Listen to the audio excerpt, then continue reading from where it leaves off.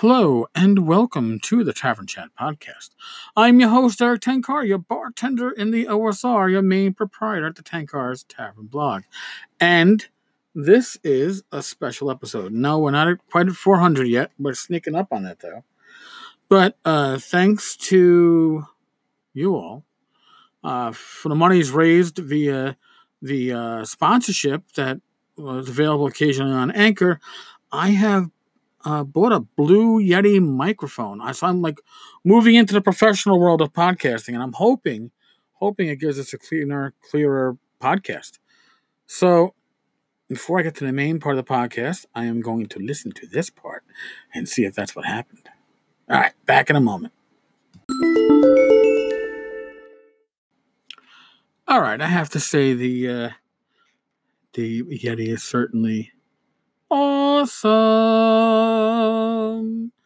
Yeah. Now, my big question becomes, do I take this to conventions with me to do interviews and such? It certainly would be more professional. I don't know about flying with it.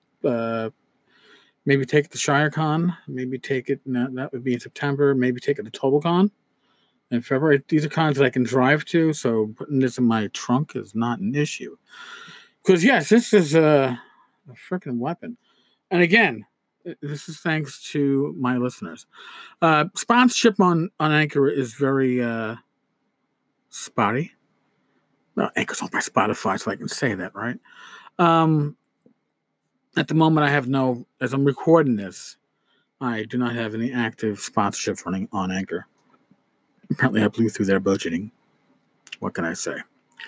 But it is what it is. But I would like to do more face-to-face podcasts. This would be a much better way to do like the North Texas thing. Maybe with North Texas, maybe I'll try to find the cheap Yeti, have it sent to North Texas, and just have it there waiting for me.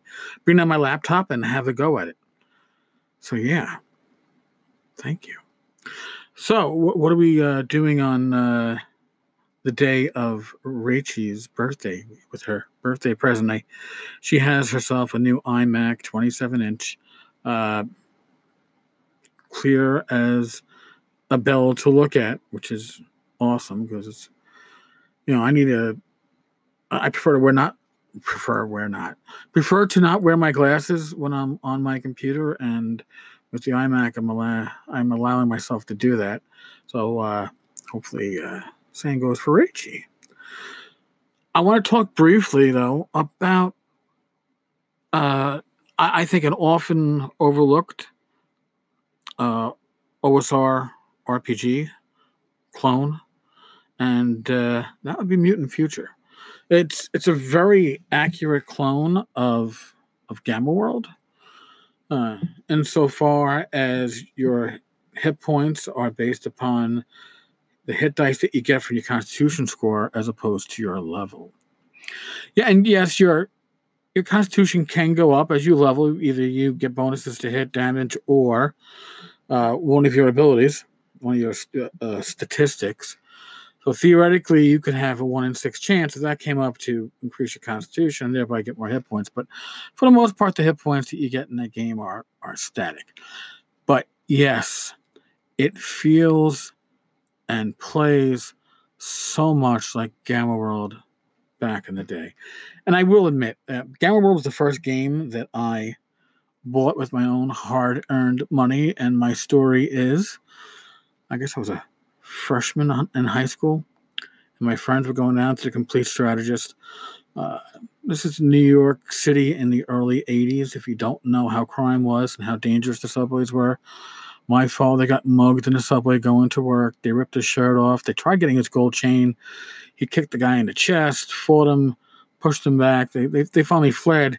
And when he went to the transit police, which were a separate police department at the time, they loaned him a coffee-stained, body sweat, odorific undershirt of one of the cops and told him he had to return it after getting home and putting on a new shirt. So this is the subway that my father did not want me to ride. I can't blame him, but yeah. So my father, needless to say, was not the one that gave permission or even was notified initially. My mother allowed me to go, and I believe she gave me maybe $10 to go with whatever money I'd already saved up. And I didn't even know how to use a turnstile. I put my token in, and I pushed the turnstile around, and I never went through it. And then I had to jump the turnstile. So, early life of crime that was started by me because of my initial trip on the subway. But I went down to the complete shredders to try to I was overwhelmed. And I remember distinctly seeing Judges Guild products, but these were, newspapery stuff. They didn't look great. And admittedly, Judges Guild is mostly, or a large part, schlock, but there are some diamonds in the rough that we know and treasure. And but I did not get that. Instead, I went for Gamma World, and it was the gray box cover Gamma World. It had those soap dice on the inside, those infamous TSR early era soap dice. And that was my first purchase of any RPG material on my own. I'd already had the Player's Handbook and the DMG thanks to my parents. I wrote my own dungeons.